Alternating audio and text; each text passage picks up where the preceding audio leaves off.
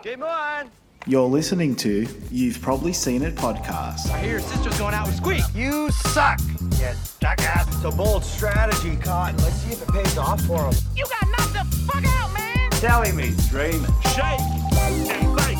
Do I make you horny, baby? Yeah, do I? Slap at that bass, man. Welcome, guys, to another episode of You've Probably Seen It with Adam and Michael. Well, looky here, Mr. Folgers. What's up, son? It's good. Yeah. Happy, I wouldn't say that. It's Easter Monday for us, Yeah. but it's not for you guys. Means shit all to you guys. Yeah. This week we have, of course, the Easter favourite, Pineapple Express. Yeah, definitely the Easter favourite. A bit of a different movie. This one that I had forgotten about, and I just sort of brushed aside. But it's got really good gags the whole way through, and I was surprised watching this one. Yeah. We had in-betweeners last week, which we're not going to talk about again.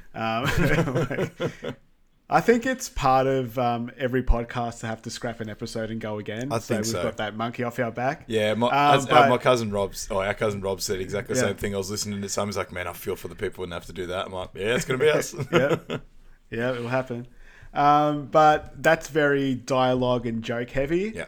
And unfortunately, we got two in a row that are very joke and dialogue heavy. So, wasn't too much. I think the last half of the movie is quite easy. Yeah. A lot of action scenes, and I think we get to the point you get lazy. Like there's a fight scene between these two for a while. It's nice to have a fight scene when you're doing podcasting because it just breaks it up a lot. Yeah, you can breathe. Yeah, and this, as we said before, this is an Upper Town movie, which he's like the bane of podcasting for us because he just likes to have his movies go minimum 1 hour 50, which is what we have here. But The issue is they're my favorite movies, but they're long. Yeah, they're good. We have to space them out. Fantastic to watch, but very difficult to podcast. I know we had Forgetting Sarah Marshall coming up, which is one of my favourite comedy movies, but I just said we need to give this one a bit of time before we're ready for this one, especially with the re-records. Well, I think people are going to be happy that we're doing Shrek. I think that'll be a fan favourite Shrek's, as well. Yeah, and I think it might lead into some other decent animated movies, but Shrek's like the ultimate. But I can't wait for that one. But here we are with Pineapple Express. Cool. So we got Pineapple Express, came out in 2008. Perfect IMDb rating of 6.9. Ding, ding, ding. And then Rotten Tomatoes critic score with 68%. So close. So close. I might jump on there. I know I'm not a critic, so it won't work, but I'll give it another... hey, maybe. I don't positive. know. Let's show our see. status. After this, pull the true. reins. And then the audience score 73%, so quite highly regarded by both fans and critics alike. Directed by David Gordon Green, who I think before this was doing a bit more serious stuff, but has leaned more towards the comedy scape afterwards. And I think he's a freaking collaborator with Danny McBride as well. Okay. So he's worked across Eastbound and Down, Righteous Gemstones, and Vice Principals, which are TV shows with Danny McBride. I've seen Eastbound and Down, obviously. I think I need to get into Righteous Gemstones. I've heard that's really good too. Okay, I haven't heard of that one. And you've mentioned... Is Vice Principals... No, that's not the Craig's one. What's Vice Craig's Principal one? is Danny McBride again as a vice principal, and then there's another dude as well that's they're sort of fighting out to be principal, and then there's I think it's like Walter Goggins. Yeah, he was a bad redneck in Django Unchained. That's what I remember him as. Yeah. Walton Goggins. What a name. A lot of teacher TV shows out right now. Yeah. It's go. And David Gordon Green also directed the recent Halloween remakes, which I'm very sure Danny McBride wrote those two. A bit of a different one for him. So written by Seth Rogen, Evan Goldberg, who were frequent collaborators. They've worked together from their Superbad days. But Michael wanted to get a bit more niche with their credits. As we know, a lot of their movies that, Superbad, in the end, is that what it's called? Or something? Oh, This is the End. This is the end. But they also did 4 episodes and some material for the Ali G show, which I've seen before as well. So I'm happy they worked on that. Yeah. And I think he had a few writing credits after Freaks and Geeks and working with Apatow as well. And then the Whopper episode of The Simpsons in 2009. No idea what so that is. Yeah, well, it's nice that they got Seth. It would have been really young back then too. Yeah, like well, early mid-20s. Well, yeah, I mean, I was actually just looking at the year, and Superbad, because there was meant to be, this is one of the facts I'll mention now, there's meant to be a crossover of a sequel where Pineapple Express and Superbad intersect the timelines, and I'm like, oh, that's a bit of difference there, but it's only 2007, 2008, so it was a pretty busy year. I thought Superbad was earlier than that, than Pineapple Express. Yeah, I thought so as well. I thought it was like pretty much the same year. Yeah. Like, I don't know, like, yeah, I knew this was later, but I thought it was a bit more later than it was. Yeah. But yeah, this is right when Seth started to get hot. Yeah. Evan Goldberg, as well, as we mentioned, worked with Seth, but he also was a writer on The Goon, which is a hockey movie made by Jay Baruchel, who was the other main character in This Is the End as well. Right. And he's in Knocked Up, and he was in of all other Seth Rogen movies too. The Goon, I reckon, be good to get a run eventually too. That's a decent movie. That's a fun movie. Yeah. That's got Stifler in it. Yes, it does. Playing a hockey enforcer. Yeah. And then Judd Apatow, we all know, but he worked on the Simpsons episode Bart's New Friend, Yo Teach. I don't know if they were all together or it's just called. Yeah, no. So it's Yo Teach is a TV show, but I remember there being some like. Someone going for a TV show called Yo Teach, and like almost it was like being as a part of being in the movie. So I don't know, like whether it was done after or done before. I can't remember That's what movie I'm like, from. Is that in Funny People? Could be, yes. Might have been Funny it was. People. Yeah. So and we're definitely not doing that movie because that movie runs for a bit. That's a big. And then produced again by Judd Apatow, who worked on a 30 for 30 doc. You love 30 for 30, Michael. Yeah, that's really your good. passion. Yeah. What's Daryl? Doc and Daryl. No, so that's a 30 for 30, about two players together, basically. It was a Caucasian and African American player that sort of grew up together, like ran through the ranks together. Good doco, that one. Yeah. And I think Judd Apatow he just wrote a book. Mm-hmm. So he's on a lot of podcasts right now. We might get him on this one. Who knows? Jump on. Jump on. Chat about that. And in that recent Netflix movie, The Bubble, which I haven't seen yet, but the reviews aren't too great. So I'm pushing that. And then The Cable Guy, which isn't a frequent Jim Carrey one that I've seen. No, I haven't watched too that many. one. I think it was a bit nicher than the ones we've seen. Yeah, it's got its moments, but it's not one that I'd enjoy too much. But you never know what's coming up.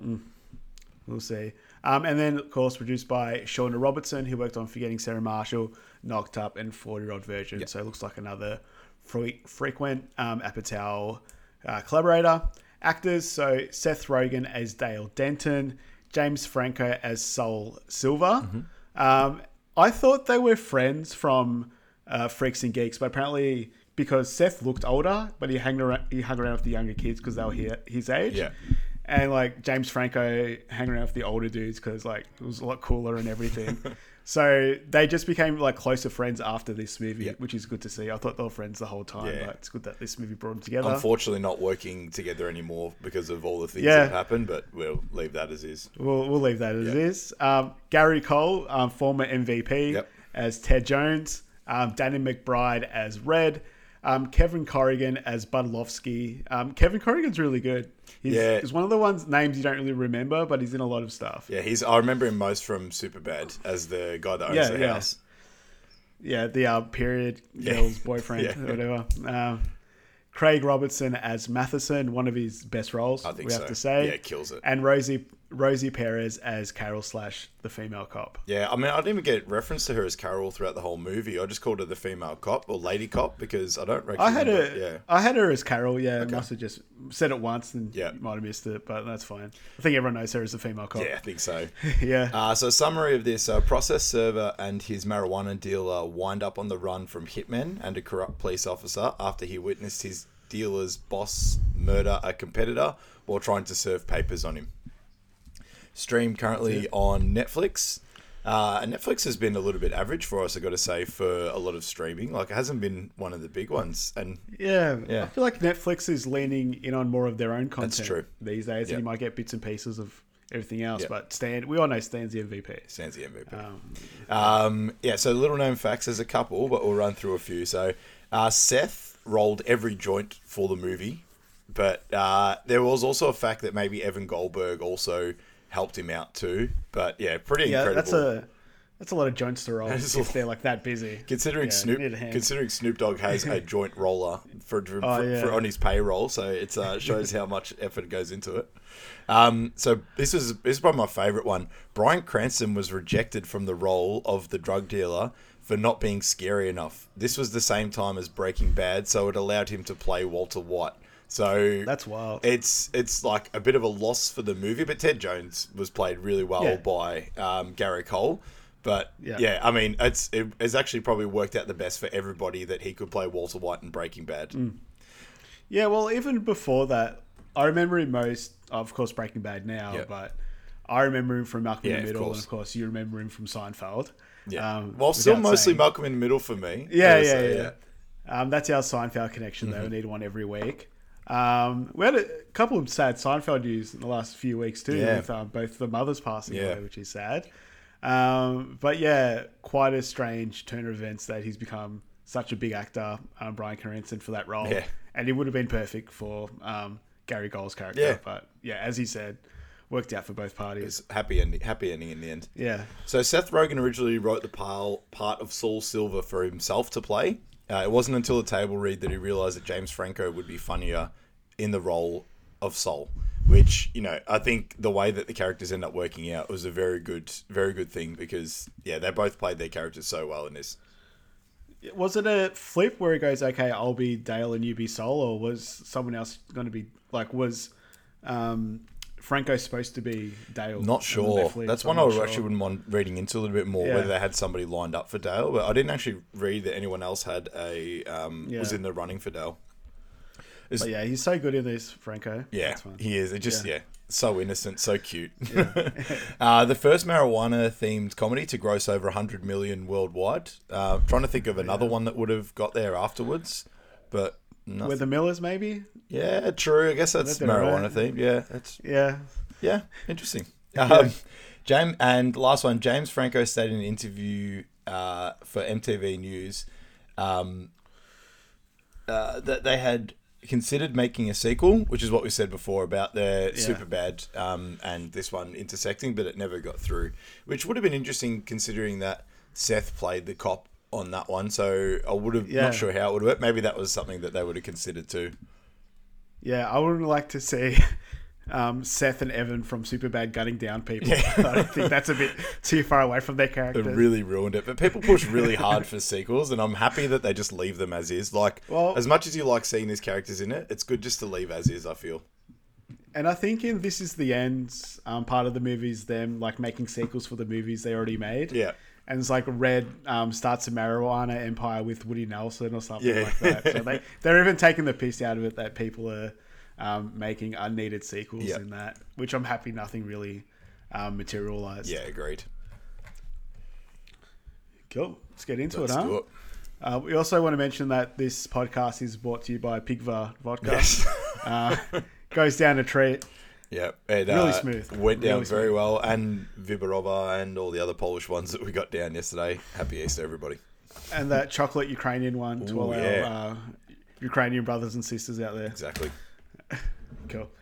So we start off in black and white. I remember when I was a kid, I thought the whole world was in black and white, before I was born. Just because when you're watching TV, everything was in black and white. Yep. I just want to say, in 1937, so it's all these sort of scientists and military people going to a secret entrance to a lab, and there's all this testing and stuff going on with people in white suits, and we're told by the head scientist that an experiment started 7 minutes ago, and we just hear a dude coughing his lungs out in an interrogation room. And of course, it's Bill Hader, just getting high in a room. Who's the other, the main sort of military general guy? Not sure about that. No, he looks a bit like Kruger from Seinfeld. I forget who plays the Malcolm in the Middle character as the teacher. I don't know if you remember. Yeah, I remember. No, that one. I remember he was in The Warriors. Okay. Oh yeah, true. He was in. Yeah. Do you want me to run this one? Because I've pretty much got these ones down pat. Yeah, you go for it. So James Remar. Okay. That was him. Yeah. So it says he's been smoking item 9 for 5 minutes. He goes, "How do you feel?" He goes, "I feel like a slice of butter on top of a big old pile of flapjacks." Yeah. And then they ask him, "When you think of your superiors, what emotions do you feel?" And he just goes, just like some old timey music. Like some jazz music, and he's playing like to the drums and the like.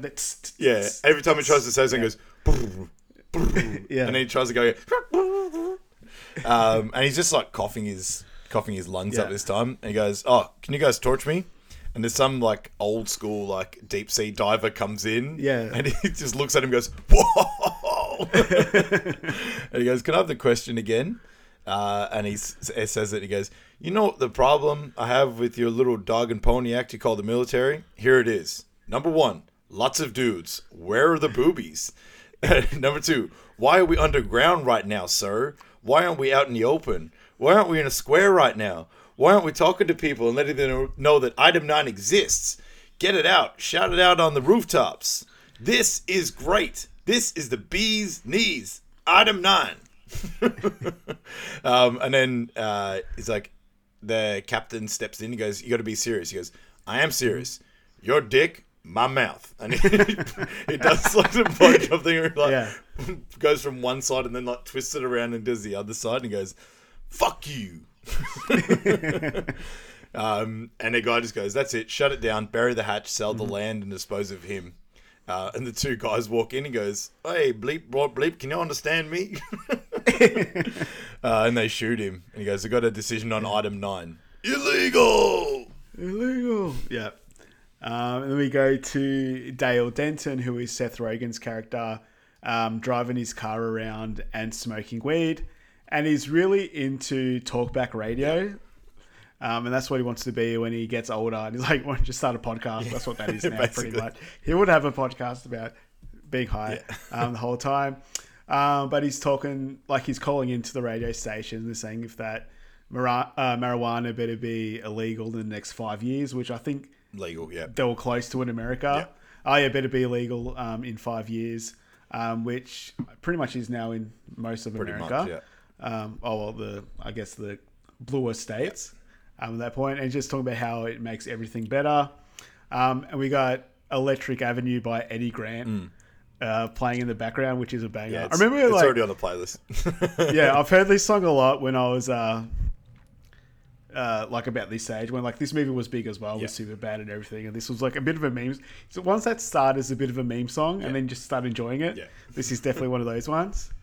But we find out what his job is. He's like a process server, so he serves people subpoenas and other legal documents, and he's got all his different outfits in the back of his car, which plays quite cleverly into the movie later on too, with how they tie it in. Like things you don't really... I mean, you understand it while you're watching it for the first time, but when you're watching it and taking it, it's like, oh, that's really clever, the way they put that together. Kind of weird how we find out that he's a 25-year-old dating an 18-year-old. And that 18-year-old is Amber Heard, which is a bit of a toxic one as well. Some of the parts of the movie, doesn't really work right now.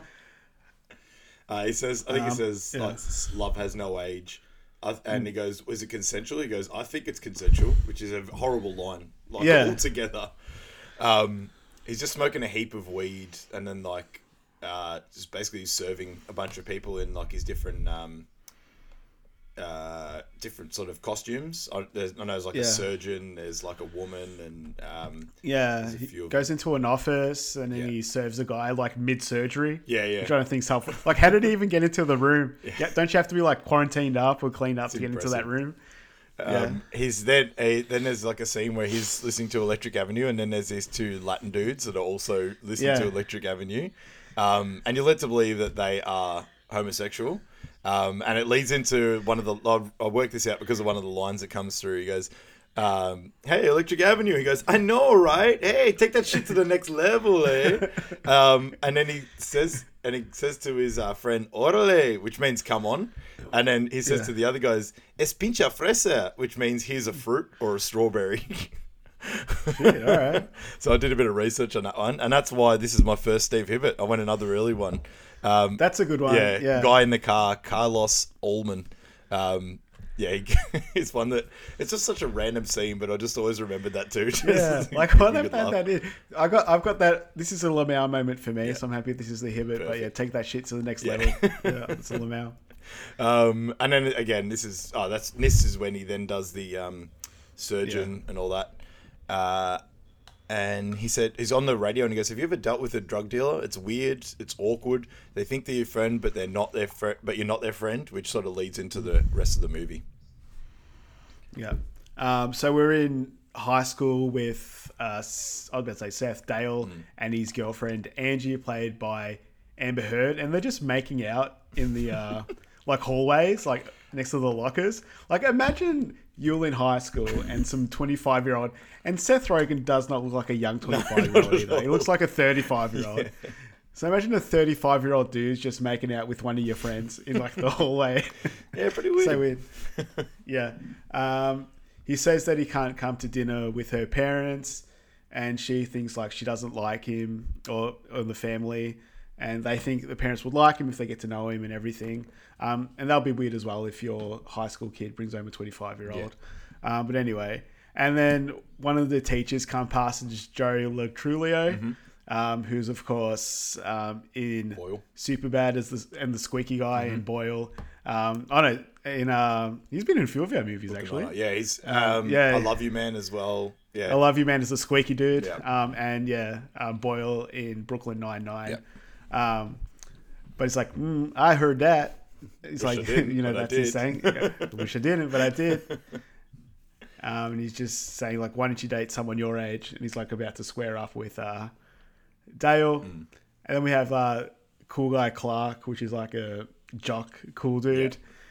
Yeah. And he comes past and he's talking about how good Angie was in drama class. And she goes, "Oh, your Jeff Goldblum impression nearly made me pee my pants." He's like, "Oh, I wish." So such a weird, creepy line. Yeah. It says she forgot her shorts in his car, like his little short shorts, and she gets like Dale to hold him, so he's already, you can see he's pissed off about it. Yeah, they worked out last week, and she forgot her shorts in his car. I'm not sure what that means, but anyway. And basically they're introducing each other, and he's like, "Hey, next year, man, next year at college, woo!" Like really weird, awkward, just trying to make something out of nothing. He goes, "Don't worry, man, I'll watch your ass for you because I know a lot of people are going to try to get up on that shit." And he's just like being really like, oh, so you've got her ass, have you? And he's just like stammering, and just making him sound really bad. And he walks off and he goes, "All right, man, time to suck today's dick." I'll start using that one. Yeah. I got my Tuesday morning meeting with my teams. Like, all right, come on, guys. And then as he's walking off, the teacher's who played by Joe Latruglia goes, "Clark's a great guy, man. He's going to take care of Angela." And then Dale goes, "Why don't you go fuck yourself, you weird little prick, you chimp fucking bastard." Yeah. And he flips him off. He goes, "Middle finger, don't stop the clock," because he tells him he's got like 5 minutes to get out. The middle finger, don't stop the clock. And he just like, after all that, he's like, "You know what? I do want to have dinner with your parents," because he could feel sort of it slipping and people want to get on that ass, basically. And as he's leaving the high school, he gives Saul a call and asks him if he can come over. Yeah. So we go to Saul's. I guess it's an apartment. Yeah. But you got him watching the TV show, and I tried to find what TV show it's from. I couldn't. But it's African American ladies. You go, "I thought the hurricane season was over." And you got like Saul repeating it to himself as he's going around the apartment. It's a great line. It's like, "I thought the hurricane season was over." And Dale walks into his apartment and he goes, "How'd you get in here? I didn't buzz you up." It's like some guy with a faux hawk led him. He's like, "Oh, Kyle, man, he did that again." If I saw Kyle, I'd probably give him a Glansberg, I reckon. But Yeah, gotta be yeah. in it at least. You have to see his face. But Saul's like really happy to see him. He shows him his new satellite radio and his home entertainment system. He's like, "Oh, I feel entertained." And he show a picture of him and his bubby. It's actually a bit of and a he's- fact that I got here as well about James Franco. He actually doesn't smoke weed at all because it causes him too much anxiety and just like doesn't enjoy it. So pretty funny that he plays the weed dealer and smokes a lot, but doesn't actually smoke weed. And they got in real that like weird on-set marijuana as well, which isn't. It can't be cigarettes, of course, as well. Yeah. Like you can't be smoking cigarettes on set. Yeah. So they got this like weird. I'm not sure what it is, but apparently it's not very enjoyable. Okay. And he's talking about how how his bubby is in a nursing home, and he goes, "Could you pull the pin on someone and like take their life?" And his Dale's really awkward about it. He goes, "Oh, I just want my weed and head off." Business for the businessman. Business for the business. And he shows him the dopest dope he's ever smoked. So it's the Pineapple Express, but it's the Blue Oyster shit, and the Afghan Kush met up and had a baby with that crazy Northern Light stuff, and the super special Snowflake met and had a baby, and those two babies met and fucked. This would be the shit that baby births. Like, this is the product of baby fuck.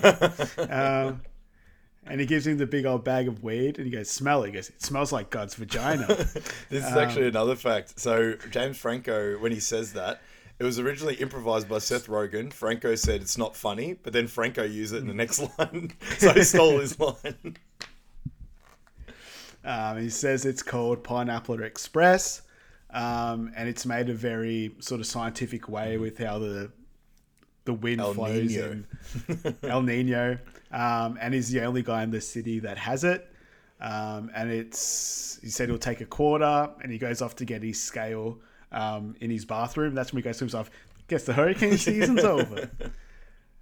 But Dale finds his cross joint, which is a crucifix, very topical for this weekend, pretty much. But it's a crucifix with a like a little joint in the middle and a bigger joint as the main part where Jesus was on, of course. R.I.P. Can I say as well, before that, he when he's in the room, you can see a train set with like a TP like in the middle of it, just seeing how innocent like Saul is. Like, he's just got a little train set on his bed set up. That's cute. And he says, "So what's this?" It's the apex of the Vortex of joint engineering. You light up all three ends at the same time, and it's a trifecta of joint smoking power. And Dale just wants to leave, and sort of Saul stops and goes, "Oh, I thought we were going to smoke this joint together." And he goes, "He can't light it on his own." And Dale's like, "Yeah, I'll help you smoke it," and helps him light it up. And Saul smokes it, but I wrote down as well that you see no smoke come out of his mouth. It might be up like what you were saying before, that he doesn't smoke anything himself, and he has a coughing fit. And then Seth has a toke, and you can see the smoke coming out of his lungs, that's for sure. And they both end up having a massive coughing fit. And then we hear the buzzer, and it's Chris Gerbert, who's like, he must just be like a really annoying dude he works with. And he's going to get the go. No, he's going to get the schnickel fit. So it just sounds like a really shitty type of marijuana. So Saul calls his shit weed schnickel fritz, because it's what the practical FX supervisor will call his second in command when he didn't like what he was doing and he thought it was hilarious. So he called shit. So that's pretty cool. Yeah, so guy on set goes, "It's your schnickel fritz," when he's working like shit. So that's pretty cool. I just want to say Chris as well has got like these like long socks on with like New Balance shoes, like just a classic like yuck look of American yuck look. Yeah. It's like a nothing, like just a white dude that doesn't know how to dress. Oh, he hasn't even come in yet. Oh, shit. Yeah, anyway. No, that's right. But Saul asking about, like, why is he wearing a suit?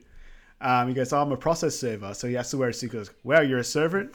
Like a butler?" Yeah. It's like, you shine shoes? So he explains his job to him and how he needs different outfits to serve different people. Mm-hmm. And he goes, it was just at his school. It's like, whoa, like miming. He's like, "Wow, you sucked in her titties?" It's like, "No, I just kissed her. I just did that to like show the effect." He talks about how his girlfriend's cool. It's like, "Oh, does she smoke weed?" It's like, "Yeah, as much as a normal 18-year-old does," but he's jealous of all the guys at school. Like, they do cool impressions of just Goldblum, and he's just a fat stinky dude. Yeah. He goes, "What? Fuck Jeff Goldblum, man." It's a great line. I know you said you wanted to use that as a sound for one of your songs when you were in a band as well, didn't you say? Maybe, yeah. Yeah, that would. I think we probably did. Yeah. To be honest. Yeah, that's a good one. He said, "Oh man, I wish I had that job. Get to smoke weed all day and sit around." Yeah. He goes, "What are you talking about, man? You have that job. You got the easiest job in the world." He's like, "Oh yeah, I do, man." He's so innocent. Yeah, he is. Chris brings up his friend. Chris comes up and he's also got his friend Mark that's there. So he quickly just puts on his business face and just gets him in and out. So you can tell he's not just someone that just hanging for any sort of friend. Like he's actually Yeah. And then Chris asks for Percocet, which I'm not sure exactly what that is, but some sort of type of drug. A bit more full on, I think. And he's like, he looks at him and goes, Chris, what the fuck, man? He's like, come on, you said you might have some Percocet. Well, not here, my friend. Kicks him out. He's like, fucking lingerer, man. Yeah. I think Percocet's a oxycodone opioid painkiller. Yeah. There you go. So he asked about his process serving. He says he's going to some guy Ted Jones' house. He said, "Oh, it's weird. The guy I get it from, his name is Ted Jones." And he's like, "Nah, it's probably not the same dude." Just sort of brushes it off. Yeah. And he's like, "I got to go." He's like, "You gonna smoke and run?" He goes, "Come on, man. We can look at some crazy things on the internet together." He says, "Hey, man, I'm going to run out of weed in a few days, and we'll hang then." And he's bought like a ounce, which I can't imagine would be easy to get through in a couple of days. I think he just bought a quarter. Okay. So he could probably get through that in 2 days if he tried. Okay. And the way he smokes all day, he'd that's probably true. get through a quarter. I don't know how much a quarter is, by the way. But I think he might be able to get through that in a few days. Yeah. Anyway, so he pulls up at the front of Ted Jones's house, and he's got the Dr. Green Thumb as his ringtone by Cypress Hill. That's cool. Which I was thinking of putting in the playlist, but probably just not in the movie enough to remember it, I wouldn't say. And Angie calls him and says she's excited, says the family's excited for dinner. Said Mum's made couscous, and he's like, "Couscous, the food's so nice they named it twice," which I've used that a few times actually. Yeah, myself. this is another one of those things where I say it all the time, but I'm not sure where it came from. So this is Thank you, where that came from. Thank you, Pineapple Express. There you go. So anyway, the cop pulls up behind him and he quickly gets rid of the phone because he's smoking a joint as well. So he thinks the cop's going to come up, but actually walks past and goes into the house. And there's all this ominous music that comes through as well. So, and I think I wrote, he says, "What an adorable little cop." Yeah. And the next thing is he hears a gunshot and he looks up and it's Ted, which we assume is Ted, but we know it is eventually. He shoots a guy who is Asian, which is important for the movie. It's not just me randomly stating someone's ethnicity. So the cop's just sort of looking at Ted a little bit upset, but he still shoots him and splatters his brains over the window. And he's backing out, like he's coughing and backing out loudly, shitting himself, going back and forth into the cars. And they're looking at him as he's trying to get away. So they run downstairs. He ditches the weed and drives off. But the Ted and the cop run outside, pick up the joint, smoke it, and says it's Pineapple Express. Man, that's a good palette. That's a very good palette. Yeah, for, that is very for Ted. Well, it must be. Yeah, he must be very proud of that strain. Yeah. Anyway, he's sort of driving away from here, and he's sort of like wondering where to go. And he ends up. He's freaking out and decides to go back to Saul's house. Yeah, that's right. He gets to Saul's apartment and he presses the buzzer. Old mate Kyle wasn't there to let him in this time, but he's pressing the buzzer and he buzzes up to Saul's house, and he's like, "Oh, hey Saul, it's Dale." And then he says all this crazy story about all this stuff happened, and Saul's just like, "Dale, is that you?" But they, similar to how me and you start the podcast every time, but they're struggling with the buzzer. Yeah. It's like, do I go on 1, 2, 3, go, or is it 1, 2, 3? Classic apartment gags, that one. Yeah, just easy stuff. Yeah. It's not just in Seinfeld. It's like, yep, yo, and they just buzz him in and they go. I like it every now and then. Like if someone misses the buzzer, he's like, "I missed it." He's like, "Oh, go again." Yeah. Where was I? He just tells you. He goes into the apartment. He's like, "They killed him. A cop, a lady, and a guy." It's like, a cop, a lady, and a guy? That's a massacre. It's like, no. He says the cops and the lady, the cops and Ted shot the Asian guy. And he Dale's freaking out and he throws up all over Saul's printer, which is a nice gag. He goes, Saul thinks he saw Ted doing the shooting, and the Asians are the number 2 in town. And he thought Ted was just capping the competition. And he tells Saul that he saw him drove up and he dropped his roach. on the ground, and it's like, oh, so they saw someone, but they don't know it's you.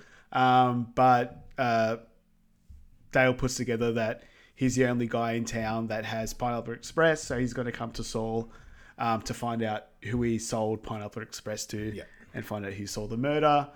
And they start freaking out and want to leave, and then they stop and goes, no, grab the weed, some snacks, and some fruit roll-ups, and then we can go. And then you go. Yeah, they're sort of driving. Yeah, they drive away together after that. Next, we're at Saul's apartment, and two guys enter. One of them's got a gun, and they're searching through the apartment. And they mention that Red said that he'd be here. And then one of them sits down, Craig Robinson, which we know is Matheson. We find out. He sits down and goes, "Ooh, them some drugs." He goes, "This house smells like." The other guy says, "This house smells like vomit." And then he goes, "Do you want a hit?" And he goes, "No, my wife knows when I'm smoking weed, she can always smell it on me," which sort of goes throughout the whole movie. He goes, "You want one of my vests? It smell good." He goes, "It's not my style." He goes, "You ain't got no style, motherfucker." Which I think we could safely say, we talked about it before and yesterday, that Craig Robinson playing Matheson is definitely our MVP for this one. Special mention to Bubby later on in it as well. She had a very good run. There's a few decent shout-outs for MVPs in this. It could go to Danny McBride as Red, could go to Bubby. But we're saying just before the mics got hot, as they say, that Craig Robinson in this is really good, and he's a lot dirtier than he is in his other roles, like probably most known for The Office as well. But I'm not sure why he doesn't do a lot more dirty stuff. And especially, he's really good. Like Pontiac Bandit is so iconic for Brooklyn Nine-Nine, all those episodes, and he plays a similar-ish character in that way. But he's still wholesome in a way that a car thief can be. But he's an absolute pisser in this movie. Every line just gets me going. Really good. So he calls Ted and says they're not here. He goes, "It's Budlovsky." And then in the background he goes, and Matheson. Hey, Ted. He goes, "Hey, Ted. They're not here, Ted." The next scene is Dale and Saul driving off. And they're sort of like talking about, what do we know about Ted? He goes, "Oh, Ted, he's like really into murdering." He's like, "Well, that's not good." He goes, "Man, where can we go?" He goes, "I wish we could just go nowhere." And they're just like a light bulb hits. And then they just end up in the woods, basically. So they say we can't go to a hotel or motel because they'll find our credit cards because they're the cops. And that's the part as well. They can't go to the police as well because the cops are in on it. What I really like about this movie as well is what they do is this is something you can imagine someone really overly paranoid thinks about every sort of possible thing, but every possible thing does actually come true. So it's a really good way of like how that paranoia, if it was correct, like what's happening. And there's a few like scenes that come in here that confirms all of that. Yeah, they're really smart about it. So they didn't want to go anywhere, so they go to the woods. It's like, oh, they might find us here. It's like, how would you know they're there? Heat-seeking missiles, bloodhounds, barracudas. Foxes. He says only Red knows that he sold the Pineapple Express to him, and Red won't give him up because they're really tight. And he's talking about how like close he is to Red. He goes, "One time we got a girl to give him a hand job after 5 minutes. After meeting him, it's like, well, I don't even know. It's like, I don't even know your name. Whoa." He goes, that's pretty rad. It's like, "Oh, come on."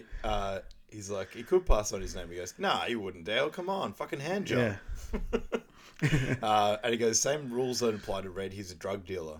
And he gets really upset and walks away. He goes, "I'm a drug dealer. You don't trust me," which is pretty spot on. And then he's like trying to take back everything he just said before, but he's sort of not having a bar of it. So he decides to call Red, and Red picks up the phone, and there's Budlovsky and Matheson behind him. I end up just referring to him as B and M because I just couldn't be bothered writing their names. I started calling him like I called him Bud because Budlovsky was too long for me. But and then I think it's good. He does like it says "ow." And he's like, "What happened?" He's like, "Oh, I stubbed my foot on the coffee table." He goes, "Oh man, come on, wear shoes around the house. Safety first, then teamwork. Yeah, teamwork. He's like, hey, don't tell anyone you sold it to me. He's like, there's a fly in the ointment. The lion will speak. And they're like, yeah, don't worry, we'll be there in 30 minutes. So the guys behind him, he's like sort of telling the guys, Budlowski and Matheson, that they'll be there. Red's like, oh, somebody else is there. He's like, oh, actually, you know what? We'll go in the morning. He's like, I said right here, tell him it's Dale. I'm not sure. But, oh, yeah, sorry, he tells him his first name's Dale. Yeah. Yeah, he's like, oh, you got some other guy with you. What's his name? He's like, oh, yeah, that's Dale. Good job. Yeah. And he asks if Bubby is at this still at the same address, which is like really suspect. 41st and River Street. Yeah, that's right. That's it. Nice. But he has to go see his Bubby in the morning to change their clocks for daylight savings. That's cute. Which is nice. And she lives in a home as well, so like they could have just done it for her. But anyway, whatever. Yeah, true. And then he says they should hit up the casino again. And he's like, yes, we should definitely hit up the casino again. He goes, they'll be chilling by noon. He goes, noon it is, bromosexual. So they'll be hanging out tomorrow. So the boys are in the woods together, and Saul says that he's getting cold, and Dale gives him his jacket, says he runs warm. Yeah.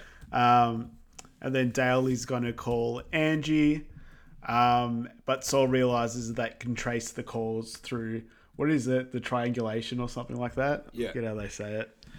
It's like, yes, they can triangulate the phones, they can work it out. Yeah. And he goes, that's how they got Saddam, which is fair enough. Yeah. And he's like, what should we do? It's like, we should tie it to an animal. And like, they think it's a squirrel, but it's just in a tree. But like, they go, oh, we should like break our phone. So Saul tries to throw it at a tree and it just misses and they can't find it after that. Yeah. And Dale smashes him against the rock. Can I say as it's well, like, this is a bit interesting, and I was trying to work out how this works, but the shots of Dick's drawings on the principal's desk in Superbad was actually filmed on the set of Pineapple Express in the woods while they were shooting Dale and Saul destroying their cell phones. So I don't know how that works. I was trying to figure out, but that was actually a tweet by Seth Rogen.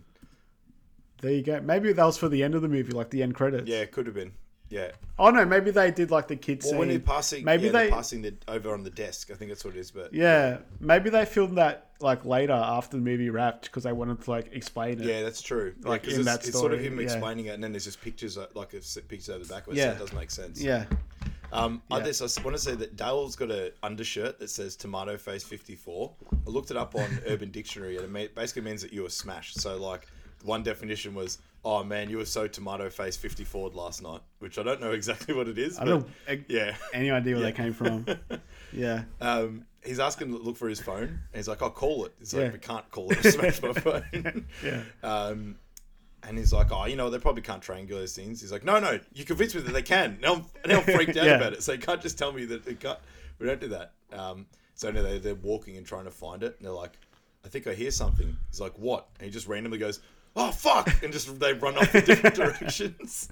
So they're running, and Franco smacks his head. Sorry, Saul smacks his head on a tree. But I said Franco because Franco accidentally smacked his head on a screw attached to a tree during the filming of this. This resulted in him needing to get stitches, hence the headband covering any evidence of the injury. So the headband wasn't originally worked out well, scene, but yeah, it's in the movie. But yeah, it makes sense for all the other scenes. Yeah. Then Dale runs into the car, and then Saul jumps on. He scares the shit out of him, but goes in. He says he didn't hear anything, but then sort of like a bit of back and forth between the guy. Mm-hmm. So Dale just sort of turns on the talkback radio and just like starts laughing and smiling, and you can see Saul's just like, "What the fuck are we listening to?" This is bullshit. Similar to a lot of our listeners, I assume. Yes. But they end up going to sleep in the car. So it's the next. Let's say the note is the next morning, but we find out it's not really the morning. But they wake up, and Dale wakes up Saul. He goes, "What time is it?" And Dale says that his watch broke, but it's 3 p.m. And they're supposed to be at Red's house at 12. He goes, "No, it's daylight savings." Like, so it's 2? It's like, no, it went forward an hour. So it's 4 o'clock. It's like they slept for 18 hours. Like, how do you sleep? You're in a car, so that's not going to be comfortable. Yeah. Plus, like, the sunlight, I assume, is going to be hitting the car all day. So I don't know how and they're like in a panic mode as well. So yeah. I'm not sure how they slept for 18 hours. And both of them are like up at the same time as well, which is pretty rare for 18 hours sleep. Yeah. Yeah, I don't know either of them will sleep for 18 hours. It's like, oh, Bobby's going to be pissed. But yeah, they need to call Red and to find a payphone, but Saul doesn't know his number. And Dale's car won't start because the battery is dead. It's like, what do you mean the battery's dead? It's like, it's dead. It's like, what do you mean? It's like, I don't know how to explain to you. It's different. It's dead. It ceases to live. But they fell asleep because they listened to talkback radio. He goes, the talkback radio, it's so boring. It's like the car committed suicide. It's a great line. Yeah. But they're going to walk back to the road and hitchhike. So we have a cute little montage of the boys in the woods walking through, and they're getting high with a caterpillar. Like they're just holding it up and blowing smoke in its face.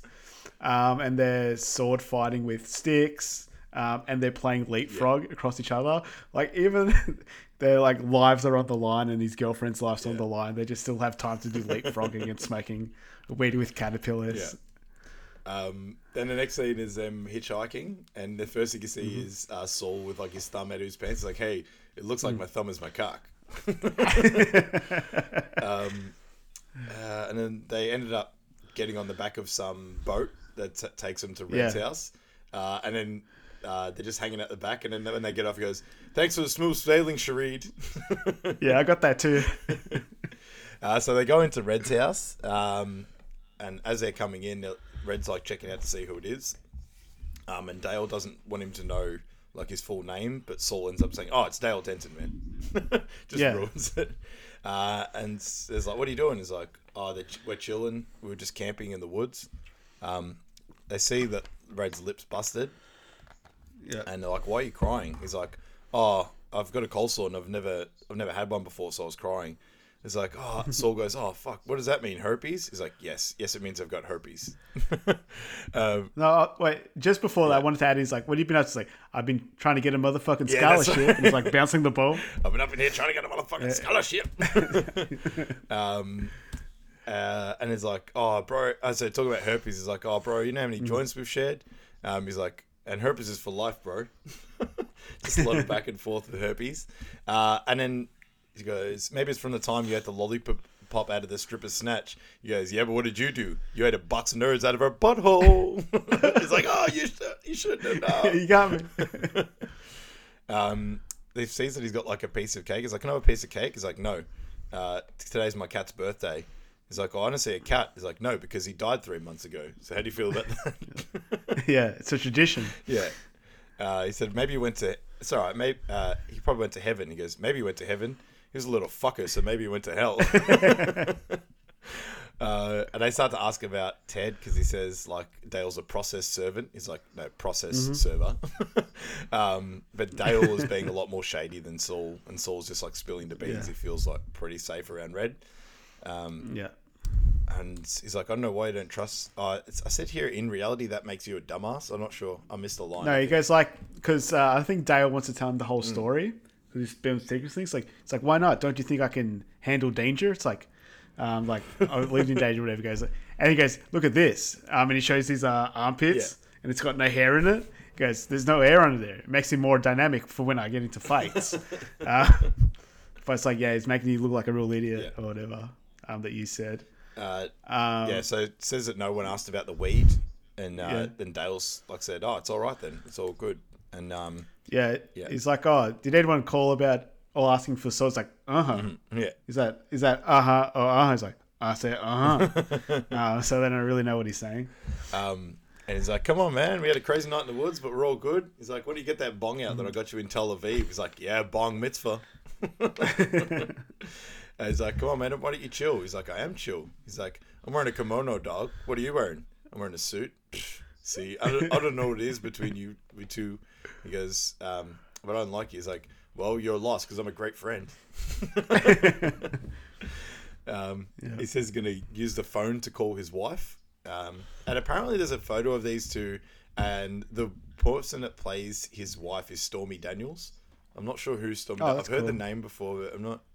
She's a porn star, and that's the one that like said that Trump was talking to her or Trump Is she fucked her or something. Was she the porn star in 40-Year-Old Virgin in the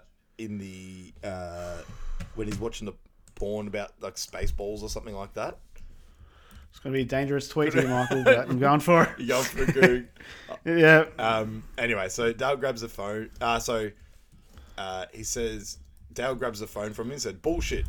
No, it's bullshit. You're making it all up." And he gets really paranoid. So Red storms off, grabs the ashtray and throws it at Dale's head, which is bloody brutal. Yeah. And Saul's like, "What's going on, man?" He slaps Saul and spits on him. He goes, herpes! Yeah. And he just starts hitting him and the fight breaks out here. He's like, "You brought the devil into my house." He goes, "Are you on meth again?" Meanwhile, Dale's got the phone and he grabs it and puts it in the toilet. It's like, "Flush!" Puts it down. And then he comes back and jumps on Red's back as he's fighting with Saul. And he runs off, breaks away, goes into the toilet and grabs the phone out. Says he's going to call Ted, try to call Ted. And then they break through the door together and it knocks over Red and like slams him into the sink as like a massive noise. Smashes his head open with the sink. Surely that knocks him out. It's brutal. I love, as a bit of a fact that comes up later, but yeah, I just love how he's like indestructible, Red, in this movie. It's so good. Yeah, true. Good point. He calls for a timeout and they go, all right, cool, timeout. He goes, "Time in!" And just like starts trying to beat the shit out of him again. Yeah. And Saul grabs Red and they're back in the living room and he like flips Saul over his back, over onto the bar, sorry. And he grabs Dale and Dale's sort of like holding onto the counter and he's like ass punching him as he's doing. Yeah, just starts punching him in the ass. He's got nothing else. So stop ass punching me. And then Saul comes from behind and said, "This ends now," and like smashes a bong on his head. Now, Danny McBride had his head cracked open on set because Franco hit him over the head with a bong and they didn't swap out the fake one. So, oh no. Jesus Christ. So there's actually one more and then also in this scene, Seth Rogen broke his finger in this fight scene. So there was that 3 injuries to like the 3 guys throughout this movie. Yeah. It's pretty brutal. Yeah. I think like that doesn't knock him out yet, but he's sort of up and dazed. And then I think that's when Seth gets up. He goes, "This ends now," and like rams him up against the wall. Oh, that's right. Yeah. And then knocks him out. Yeah. But I like how he hits Dale over and he like drops his head into a kitty litter tray. Yeah. And I think there's shit in there, so I think his cat is still hanging around. But the next scene, he's sort of Red's tied up. And they just tied him up in heaps of... It's not masking tape, but it's that other sort of type of tape. Like duct tape or something like that. I don't know. Duct tape, that's it. 100% duct tape. He's all tied up in a chair together. And they're talking about whether they're capable of murder. It's like, I don't think I'm capable of murder. It's like, what if we convince him to kill himself? But they wake him up and they're using a cactus as like a torture, like a weapon. Like saying, if you get up, we're gonna cactus you. And they ask him to tell us everything that they know. He goes, "I'm going to flex out here and break out." And he tries to flex and he can't do it. Instead, Red tells them that Ted knows that they saw him witness the murder and they're going to send 2 guys over here to kill them all. There's a lot of recapping in this movie as well, like where they're telling people what they know and everything. Yeah, it's like recapping for everyone else. They know they're up. And they have Carol on the payroll, who's the female cop. And he's super connected and has a cool hideout and shit. And he's at a drug war with the Asians. And he goes, "What Asians?" It's like, technically Indians are Asians. Like, you know, the Asians, the Chinese or Vietnamese, you know, the little Asian people. He goes, it says Chinese and Korean. And then Saul goes, Viet Cong. But Budlowski and Matheson start knocking at the door. And Red goes, "You know, I've been a shitty friend. You guys go out the back." And as the boys start running away, Matheson and Budlowski come in. He's like, "It's Dale Denton and Saul that went out the back." Like the first thing he says. So they come in. "You can catch them if you run. Go, go, go, go." So they're running away in a back alley and Saul hides in a dumpster. And then Dale realizes that they're going to go to his apartment and find Angie's info and go to her house and kidnap her and her family. And it's like, Saul goes, "Oh, I think we should stay here." It's like, "Why?" It's like, "I'm in the dumpster already." But then he agrees to go with it. or the trailer for this. Yeah, that's a classic one. But yeah, they agree, and they're running away to what is, I think it's Angie's house later on. Yeah. So back at Red's house, and Bodlovsky's saying that they couldn't get the guys, and Matheson's talking to Ted. He's asking Red what he knows. Says like it's the last chance you've got. He said, "Man, I've told you everything," and he's like asking if either of them was Asians. He goes, I'm not sure. They were both Caucasian. Dale might have been a Jew. I'm not sure. Denzel might have been a Jew. I don't judge people on those things. Yeah. He's like, got it. Dale Denton, not Asian. Okay, kill Red. He's like, come on, guys, you're in my house with your shoes on. He goes, Matheson, you got British Knights on. I ain't seen nobody wearing them since 1987. And then he shoots him straight in the stomach, and he just makes a noise like, oh, like as he shoots him too. And Budlovsky's really pissed off. He's like, it's like a little fucking discretion would have been nice. He goes, you used to not give a fuck about discretion. I've seen you pull somebody's jawbone off. I seen that. He goes, I see that. You was ruthless. He goes, what the fuck, man? You shot me in the stomach. And then Budlovsky shoots Red again and looks like he's dead. You guys shot me in the stomach. I'm gonna die now, probably. And this is actually another tweet from Rogen. So the first time that he was shot, when he was tied up in his apartment, he was meant to die. Like, that was meant to be the end of Red. But Danny McBride was so funny that they just thought they need to bring him back to life. So it's pretty good. Well, that adds to it that he's like pretty much indestructible by the end. Like, it's just extra comic really good to shave my pits, I think. It really works. Yeah, that might be it. So they're at Ted's house, and Ted is talking to Carol.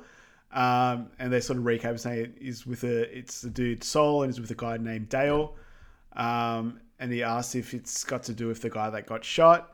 They said something about the casino, and she says that Asians own the casino, and they think he's working with the Asians. And they think they hired Dale Denton as a hitman to get back at them for shooting the guy at the start of the movie.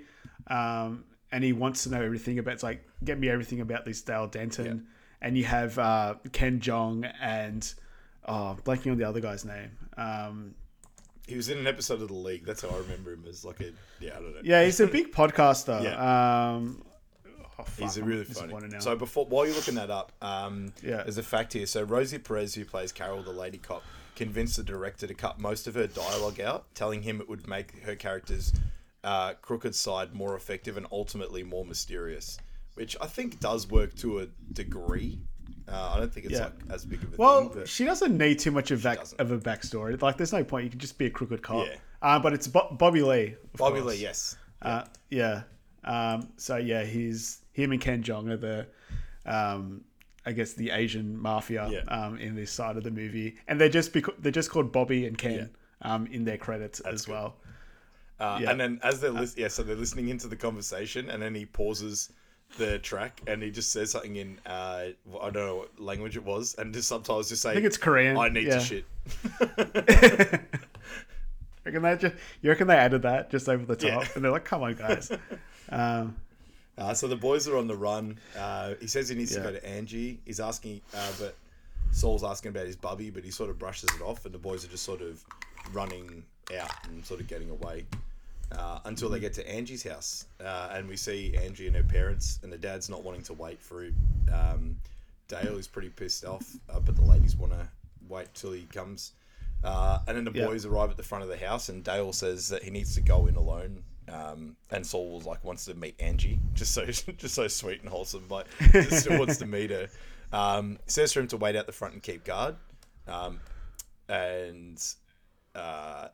Dale walks in and he realizes that it's dinner, and he's just like filthy and dirty. He's like saying hi to her parents. You can tell he's just completely stoned as well. They're asking him what happened. He's like, "You're all dirty and bleeding." He goes, "No, I'm not. I'm here for dinner." Doesn't make any sense. Dude, you smell like. It's like, dude, you smell like shit. Yeah. So like the dad's really pissed off about like, it's like, where were you guys? He says he's in the woods bird watching. Yeah. That's what he was doing all day. But he comes clean and he says that he witnessed a murder, and he thinks they're following him, and he thinks they're all coming to the house and they're all in danger. Yeah. And he goes, "Why don't you call the police?" It's like, I can't call the police because the police were the ones that murdered the guy. And the mum and dad, like the dad's like really angry about it. Like he was angry the whole time. The dad's good. I was going to say he was close I've to an seen all the MVP movies for me as well. If there wasn't so many other good, everything he Yeah. says is spot on in this one. He's been in a few things as well. Yeah, Ed Bagley Jr. Yeah.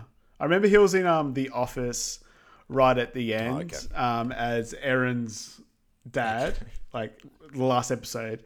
But yeah, he's been in a lot of stuff, like a lot of bits and pieces, and he's always very good. Yeah.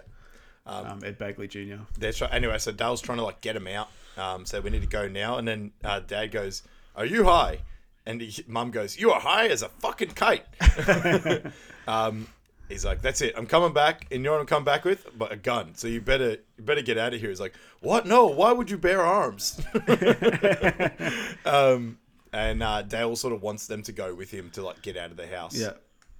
At this, Yep. yeah. So you go. I just wanted to mention Saul. Yeah, Saul's out the front, and he's eating a fruit roll up, and he's sort of bitten the eyes and the mouth out, so he's made a bit of a mask with the fruit roll ups. But I like it early in the movie they said get the weed and the fruit roll ups, so you can see they're still chewing those on. But yeah, Matheson and Budlowski show up to Angie's house, so it keeps kind of like they're always right in like their next moves or like what Ted and that are going to be doing. Yeah. But you see that Matheson come out of the car like, this is so exciting. And he's like clapping his hands together. Yeah. So they're asking him to leave and they're getting into the car. Jumped ahead. Asking him to leave and then Saul comes in the house and Angie freaks out and stabs him in the shoulder with a fork. And they're like, he's a drug dealer. Like, no, he's not a drug dealer. He's my pot dealer. And they're just freaked out. And then Dad comes through with the gun and starts shooting him and shooting up the house. He goes, "You assholes do exactly as I say, or I'll fuck you in the street." He goes, "Don't fuck us anywhere." And Matheson and Budlowski hear the gunshots and they start to enter into the house. But they're already out of the house and they're very close as well. So they didn't really do a good job to go into the garage, to check if they're there. Matheson sees the food and it's still warm and he just puts his hands in the rice and macaroni. It's just such a weird scene, but it's always stuck with me. But it's like, it's still warm. Yeah.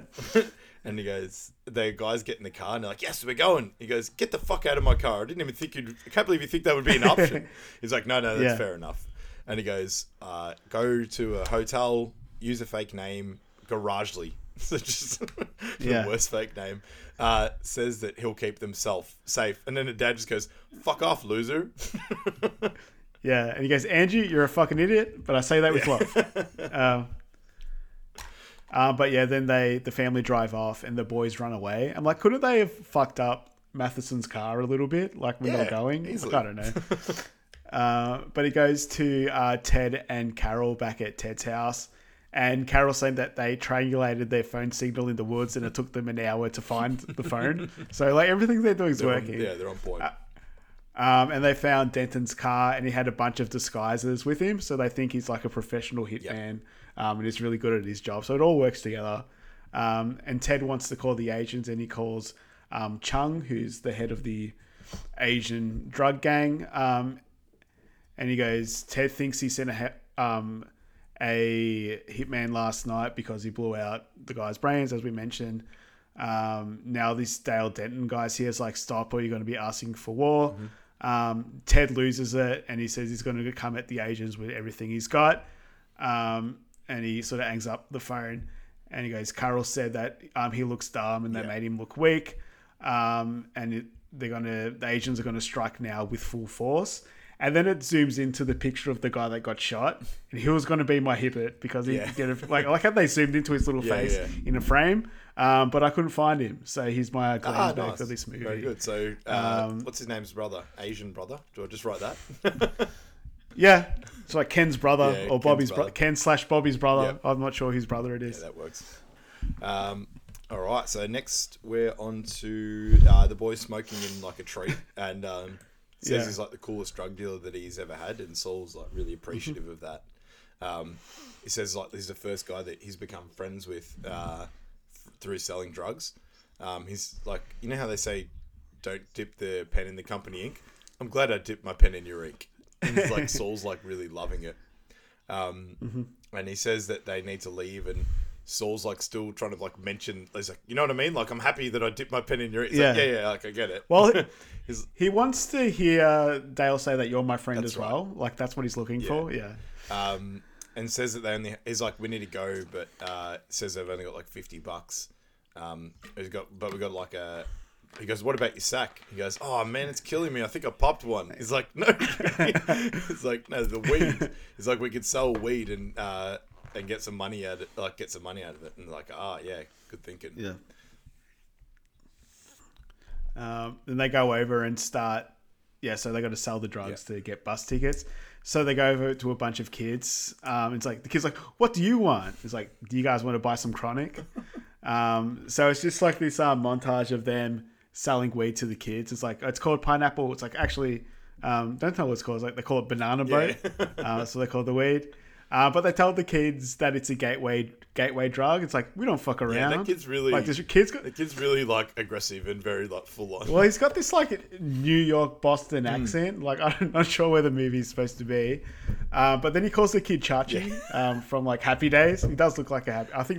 I hope that's improvised. But yeah, it's got them getting high and dancing around and setting off some firecrackers as well. And at the end of that, Saul says he's going to get some celebratory slushies and burritos after they get it. Yeah, so it comes through coming up as well. So like, there's some cop rocks up as Dale's there by himself smoking weed, and she's like holding up pepper spray to Dale. And she's been like the enforcement officer. She was the cop in. She was the impound lady. She was the cop in Hangover, and now she's the cop in this as well. So she's really typecast. Very similar, like character too. Every time she does it really well. So she's like, "Don't you fucking move! This shit hurts." He's like, "What is that?" He goes, "It's a reed. It's a joint." And he's like, "I've got horrible anorexia, so I needed to get my appetite." And says that she knows it's sold to the students, and that she's a liaison officer for the school. And he goes, "I saw kids walking out of here with eyes as red as a devil's dick," which I definitely use that line. Such a good line. Yeah, such a good line. And she's like feeling him up, and he's like really weird about it. And Saul sees him getting arrested and sort of hides and watches on. She looks up his name and says that he's wanted for a felony hit and run, which does make sense. Like, they're not really putting any extras on that. She runs his name. It's got like Seth. It's probably Seth Rogen's actual ID photo. Yeah. She's like, "Ooh, big sexy with glasses." And then she says she wants an update on Dale Denton, and Carol hears the call and asks for her location. And then at that time, he's also telling her about the incident that he witnessed Ted Jones and the lady cop, and she's actually like listening and like taking on board, and she goes, "Oh, I think I know who that bitch was." He's like, "Yes, I want to help you find that bitch." But Saul thinks this is the lady cop he was talking about from before. That's right, so that's why you're like, it ties in really well. They did a good job. Yeah. So she believes him, and she's going to get to the bottom of it. But in that time, Saul runs past, and she hits him, and the smoothie goes all over the windshield and looks like blood. And she gets out of the car to see what it was, and Saul jumps in and starts driving off. And then we start a police chase with Carol and Saul driving. And like Saul's like, "I'm going to like jumped in to save you, man." It's like, "No, you're needed." Like she would have helped with everything. So keep saying Seth. Dale's angry about that. But yeah, they're having a big chase scene, and Saul kicks in the window and he gets his leg stuck. He's like, "Oh, I think I pulled my groin."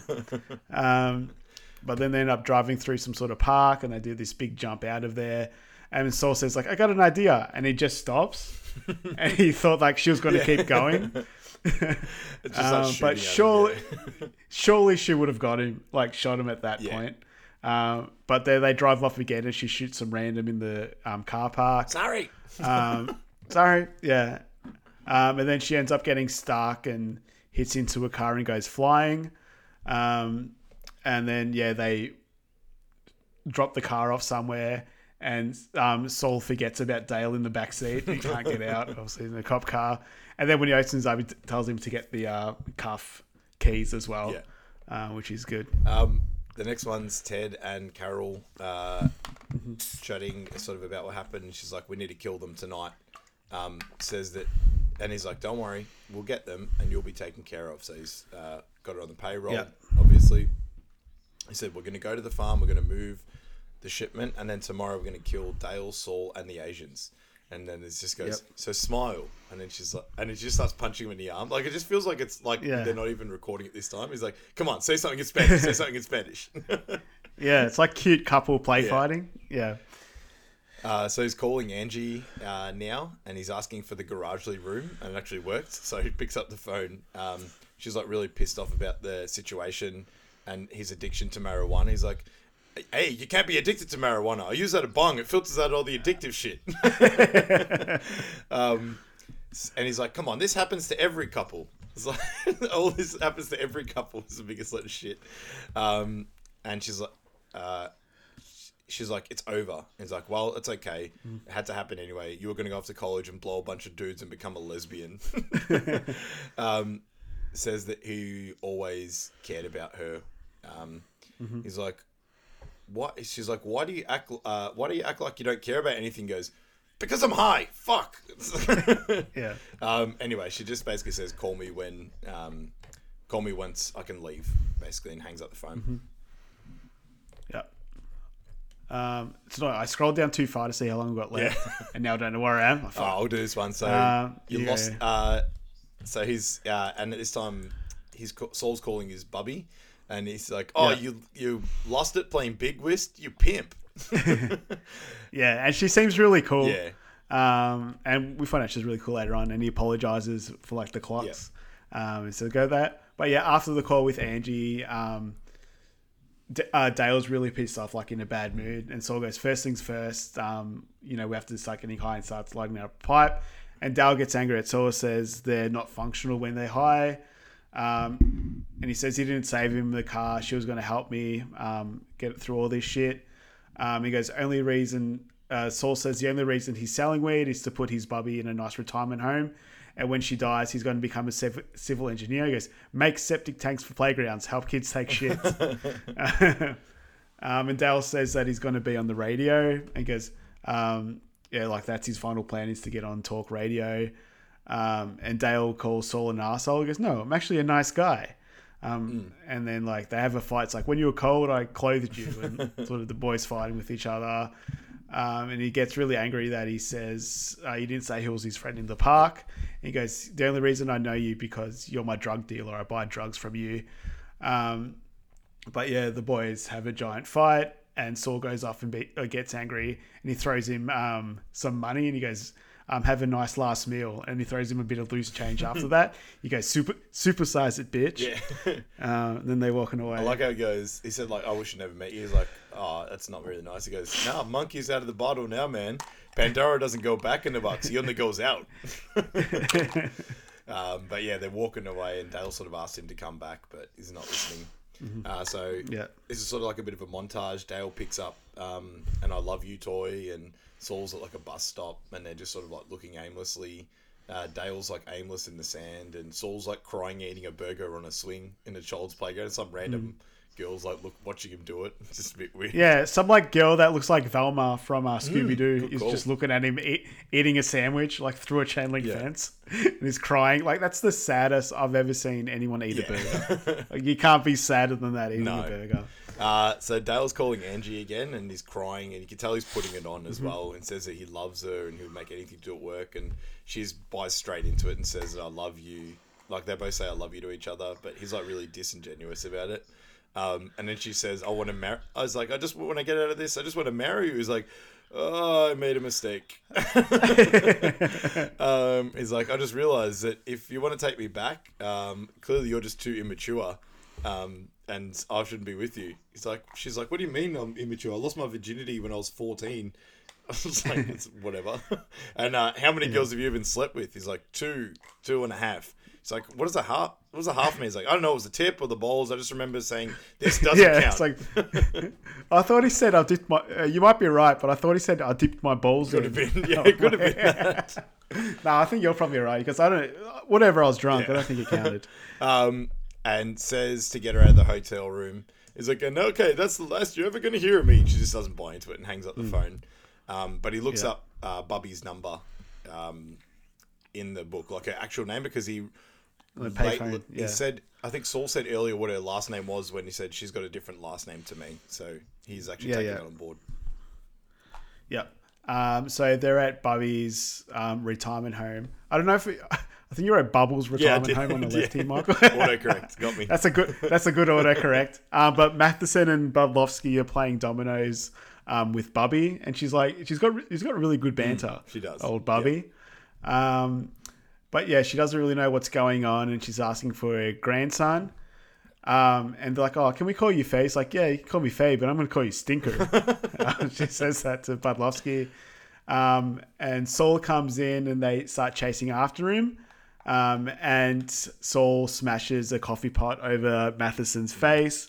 But Budlovsky tackles him, and you presume to take him away. And Dale gets there, but there's all these cops there taking notes. And you can see the cop smelling the weed, and he sort of takes all the weed. And before that, Matheson's just innocently crying on the grand when he got hit by the coffee pot. Like, he's not being tough about it. That's a big scene, man. That's going to fuck up your face. Yeah, I know. And it does. And then the grandma's taking a note from this cop, and the cop's got like this mole on his face.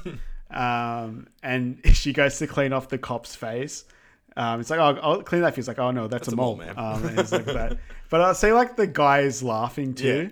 Yeah. And that's why he was my Hibbit. So David McDivitt. David McDivitt is a Hibbit. Yeah, David McDivitt is a Hibbit. But I think like that looks like it was improvised. He's either improvised or he's a bad actor. Because he was like losing it mid-scene. Yeah. I really enjoyed that. So David McDivitt is my Hibbit for this one. Cop with mole. Cop with mole, done. They're not mucking around. So the next scene is they're at a farm, and it's a non-red barn, I wrote. So I wasn't sure if it was a barn. Good call. It doesn't count then. Count. No. So Saul's in the back of the car in the van, and Budlovsky grabs him, and Matheson just runs straight up to him and punches him in the balls, and Budlovsky's like trying to hold him back, and he's like, "Come on, man! I look like the Hamburglar in the Elephant Man." And then you just see Saul in the background go, "Looks like someone fucked you up with a coffee pot, man." He's like, "Come on, be professional." He's like, "Professional on this, bitch." Oh, sorry, that was Saul. He goes, "Professional on this, bitch." Yeah. And you can see there's a lot of tension between Matheson and Budlovsky. Almost said Mudlovsky there. Yeah. It's close. And they said they're taking him down the hatch. So they do take him down the hatch, and and then Matheson go. I wanted to add that Saul goes like, "What's down there, Rancor?" Yeah. And that's in our Star Wars, the Last Jedi. That's like when Luke Skywalker has to fight that big beast when he gets taken by Jabba the Hutt's people. Yeah. So I really like that line. Matheson goes, "I might act tough, but I got feelings. And you hurt damn near every one of them. This ain't over." And then Matheson, I love this interaction. Matheson goes to Saul, "You know you're going to die, right?" And he goes, "Yeah." And Matheson goes, "I'm going to kill the fuck out of you. I hope you really enjoy these last 17 minutes of your life, because when Ted gets here, he's going to be like, 'Kill that motherfucker. Kill that motherfucking ass.'" And then he's trying to go down the hatch. He goes, "Watch your head." Yeah. So we go down the hatch, and it's a massive grow house of marijuana, and it's that like military base from the start of the movie, and Saul's looking through. He knows all the strains of marijuana, like that's the OG Kush, that's that. Purple. And he's really enjoying the room, and they throw him in that same. I assume it's the same interrogation room as the start of the movie. Dale goes to Red's house, and he finds him dying in a bathtub, and he's still got his like neck brace on in the movie. He says that he comes in peace, and I like how there's there's like a bowl of noodles on the toilet. So like he had time to make himself noodles. Like, "Oh, might as well make some. I'm very hungry. I'm dying, but I want some noodles." And he says that he can call 911 and save his life, but he doesn't want to do that. And he says he's going to go find Ted and save Saul. And he calls Saul a great friend and a good guy. And he says that he's wronged him, and he sort of wants to make up for it. And then they're talking about sort of he's going to come back. He's talking about he's into Buddhism. And he goes, he's going to come back. He's like, "If you're a dick your whole life, your life, you're going to be come back as if you're a bad person, you come back as a cockroach. He said, like, I'm like a or hermit sort crab of- going from one shell to Oh, the yeah, next. yeah. He goes, yeah, but if you're a dick, Yeah. your next shell's going to be made of shit. Oh, that's it. He goes, if you're a bad person, you're going to come back as a cockroach or something else, or an anal bead. If you're a good person, you're going to be a dragon. You're going to be Jude Law. He goes, which do you want to be? He goes, maybe an anal bead, depending who it belongs to. He goes, Dale's like, it belongs to me. It's like, oh, then a dragon. He goes, come on, we can use the pain so we can get back at Ted. And then Red's like, grabs his hand. Yeah. So there's guns, like grabbing guns in the wall. And he goes, Ted Jones messed with the wrong melon farmers. And he like cocks the gun. He's like, thug life. The melon farmers is actually a reference to like a common network television practice of dubbing over swear words for like less objectionable words. So even if the words doesn't really make sense of the context. So melon farmers is used most for motherfuckers. Very The cool. Die Hard film franchise, Yippee-ki-yay motherfucker, became Yippee-ki-yay melon farmer. And I think like I was listening to the Always Sunny podcast, and they were talking about that Die Hard moment, and they listened to it again, and it sounds like someone else voiced that Melon Farmers part too. Like it's a whole different voice than Bruce Willis. Yeah. But yeah, it's like a preparation montage scene here. And he drops bullets on the floor, and Red goes, can you clean those up? I don't want to run of those with a vacuum cleaner and shoot my face off. And he's got a little gun, and he goes, I used this little gun when I was a prostitute, like a tiny gun. And I like how they're like saying like what they're going to do is like, don't. Yeah. Like they got their guns like, don't, or something Trying to like load that. the bullet into like the tip of the gun as well, like going down center of the base. So I got no idea. The boys are driving and they arrive at the farm, and so like he's Red's like, oh, that's a big hideout, and he basically like backs out and shits himself. He goes, come on, man, I got a wife. She's gonna be out of jail soon. I want to fuck her. He goes, fuck that. This could be your moment. He's like, no, fuck that. This is your moment. This could be your moment. And just he's like drives off and he goes, legends never die, dude. Which it's got to be from the Sandlot kids, that reference, surely. Yeah, well, that's how I know it from too. Yeah. So they're in the farm and Dale rocks up and he holds a guy hostage, which we find out is Pete. And Pete's my other hibbit for this one. That's another good one. Yeah. Pete. I just like how they build up Pete in this.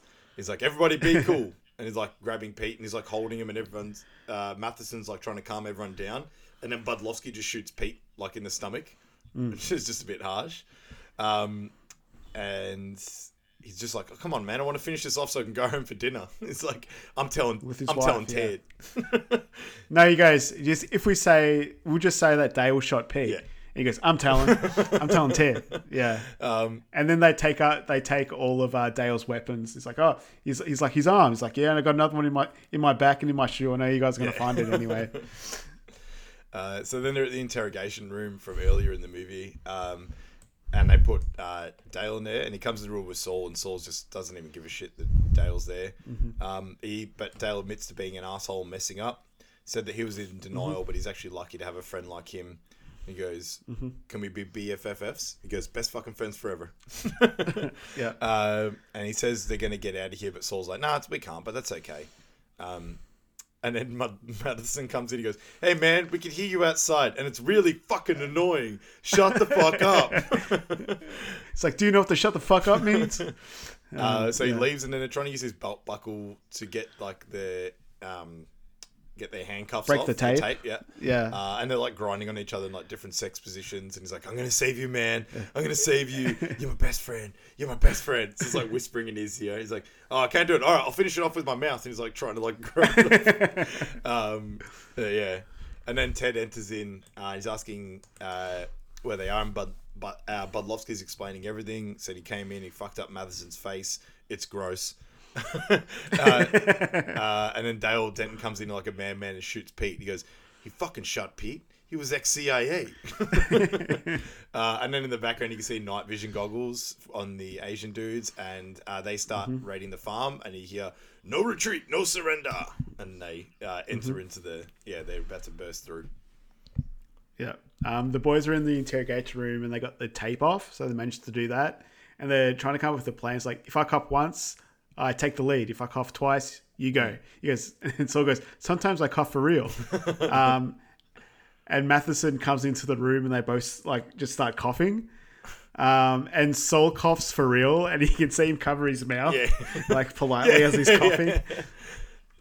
Breaks that they've got their handcuffs, so ruin that. Yeah. But Matheson comes in and he sort of knows their plans. He's like, I heard you before. If you cuff once, you go. If you cuff twice, it's you. But then Dale charges him, and Matheson shoots at him. And Anger Sal charges at Matheson, and they start fighting. He goes, I'm going to tear your ass up. But then he ends up getting the gun and shooting Matheson. And he's like, I ain't never been shot before. This hurts. It's like, damn, this hurts. I got glass in my ass. I got glass in my ass, yeah. The next scene, the Asians are bursting through the barn, and they're all in full tactical gear. And it's like, prepare to suck the cock of karma.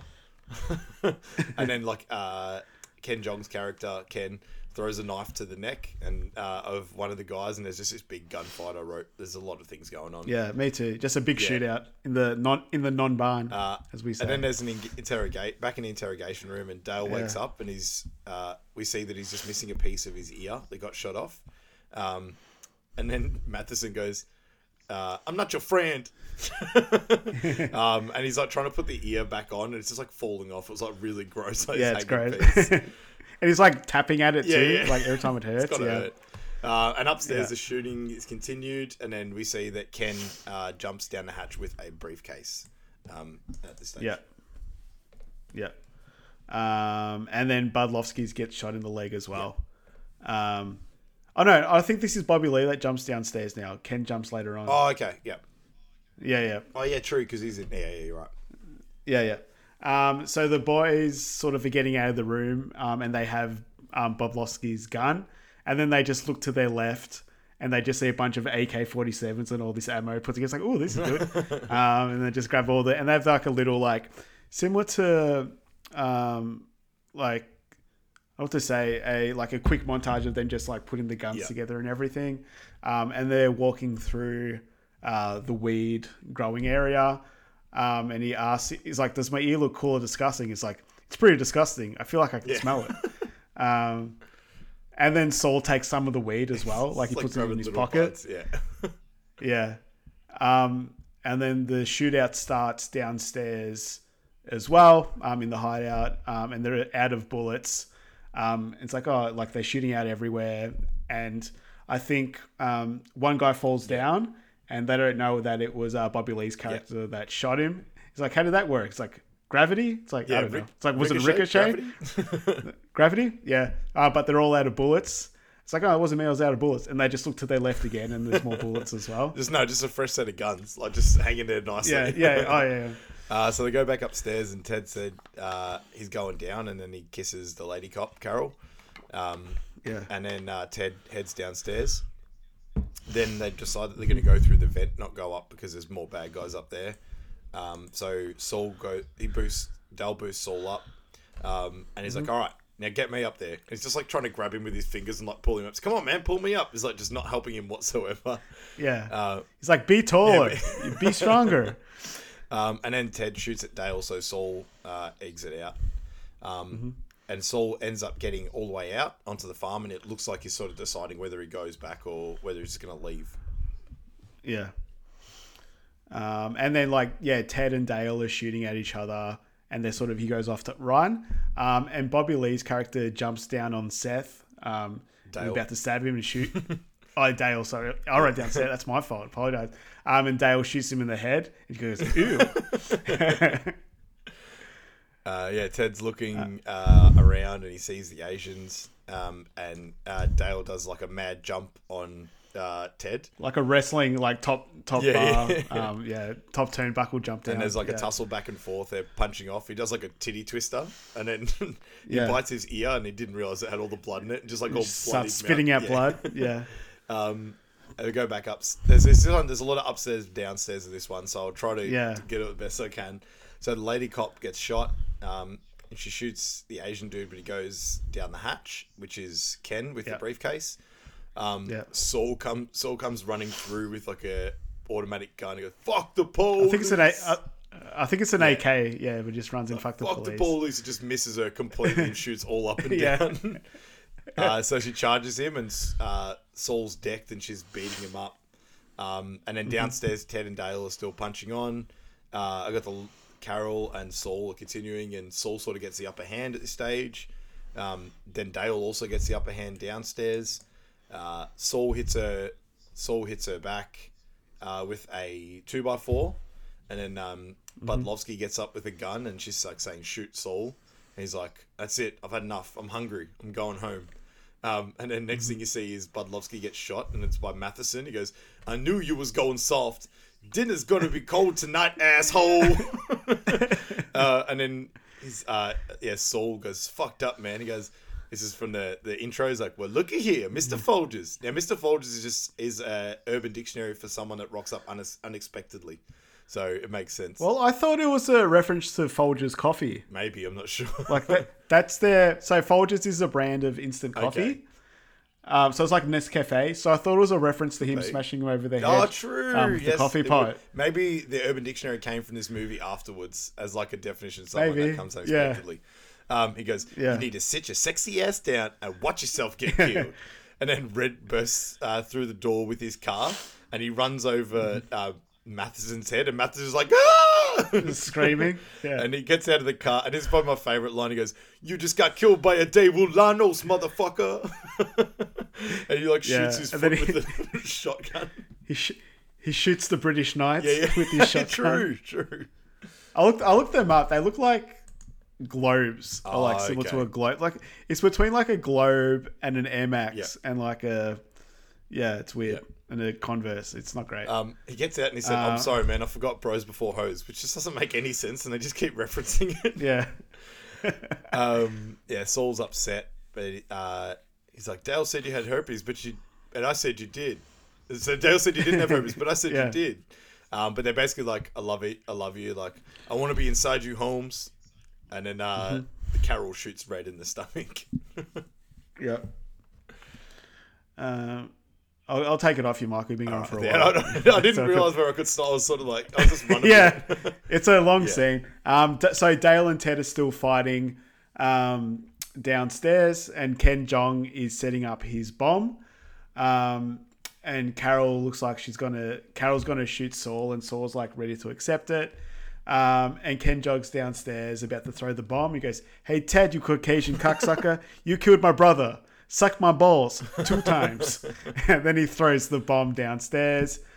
Dale slaps Ted, very Will Smith-esque, and then runs and hides into the bin. And then Ted and his weed crop sort of go up in flames in the bomb. And then sort of flames come out of the hatch as well, and it throws Saul across. And it throws the Devulanos again, and it drops in on Carol. Yep. So the Devulanos has a 2 kill count in this movie. He's doing well for himself. Go the Lanos. So it's actually meant to be a Ford Explorer or Ford Focus, but Ford didn't want their car to be made to do something with killing someone. So they're like, we're wrapped that it actually worked out because it was so much funnier. You got killed by a Devulanos, motherfucker. Yeah. There you go. Sorry. Here you go. So everything's burning up downstairs, and we see Ted's mangled body. And Dale finally gets to serve. He's like, "Sorry, Ted, you've been served," which was a little bit lame, but I think it was like. I didn't mind it actually. I thought it was pretty cool. I liked it. Yeah, but I was like, tell me, like, how high must he be getting downstairs with all those weed plants just going up in flames? But he goes upstairs and his pants start burning, so he has to take them off. It just adds to an extra layer that he has to have his pants off. And he grabs Saul and brings him out of the burning non-barn. And he takes him outside, and he's sort of hoping he's still alive, and he starts coughing, and he wakes up, and then the non-barn explodes. And then they see someone else coming out of the wreckage, and it's Red. And he comes up to him. He's just like, "I don't know how he's still alive." Hey. And then he comes up to him, and it says they all saved each other. And it's a very happy scene at the end. And then a little bit later, must be later that night or early the day, they're all in a diner together, and Dale's doing his fake radio show, just showing them what it will sound like. And like, it's like, "We got to call her," and it's like Saul calls, it's like, Dale Denton, you're my hero. Maybe that's a bit of what's it called? Ferris Bueller's Day Off with the Ferris Bueller, you're my hero. Yeah, I think so. Yeah, he puts the voice on too. Yeah. But they say he sounds really good and say they'll listen to it if he was on. And then they're just talking about how they were friends. They're now best friends. Because like, I didn't like you at first, but now we're all best friends. And they're going to get one of those heart best friend chains, and they have to make it into 3. And then they all agree about how much of a good fight it was. Like at his house, it's like when you threw that ashtray, I thought it was pretty funny actually when you hit him in the head. I like how this is completely improvised as well. So this actually scene wasn't meant to be in the movie, but they just improvised this whole diner scene, which is pretty cool. Yeah. It's like, oh, you guys were in a car chase? That's pretty cool. Like what happened there. And they're like, they're just sort of recapping the movie and like different scenes and what happens. And he goes, Saul goes, "No, I never want to kill anybody else ever again." He's like, and then I like how Red goes, "That's something you can like dip your toe in and just go like, I'm good." It's like, He's like, "I didn't actually murder somebody." He's like, "No, you ran that guy over with your car." He's like, "Oh yes, so I did kill somebody." Yeah. He goes, "I didn't shoot anyone. I think I shot his foot, so that doesn't really count." And he goes, "I'm just trying to work out how stoned I am and on the verge of death I am." He's like, "Yeah, you've been shot like 17 times." And they're like feeding him like a baby because he's like completely stuffed, and then he just like falls asleep. They're like, Red, you alive? You alive? He's like, "Oh man, I'm like the nerd at the sleepover that fell asleep at 9. It's like, we won't put our cocks in your mouth, don't worry. Yeah. And then Bubby arrives, and as she arrives, I like how he goes, "You think we could swing past the hospital?" And she goes, you guys smell like shit. It's a great way to end the movie. Yeah. And that's Pineapple Express. A very, very good movie. Comedy the whole way through. Doesn't sort of drag. Comedy, action. Yeah, it's a very good one. And even hour 35 at the moment, so not too bad. I thought it could have been much worse for the time of the movie, so we did quite well. We're getting good, Michael. We get bloody good. But next week, we have Shrek. So, very fun one. Bit of a different tonal, but yeah, be really fun to watch that. Plenty of good gags. But that's it for this week. Cheers, guys. Thanks for listening. We'll see you next week. See you guys. Bye.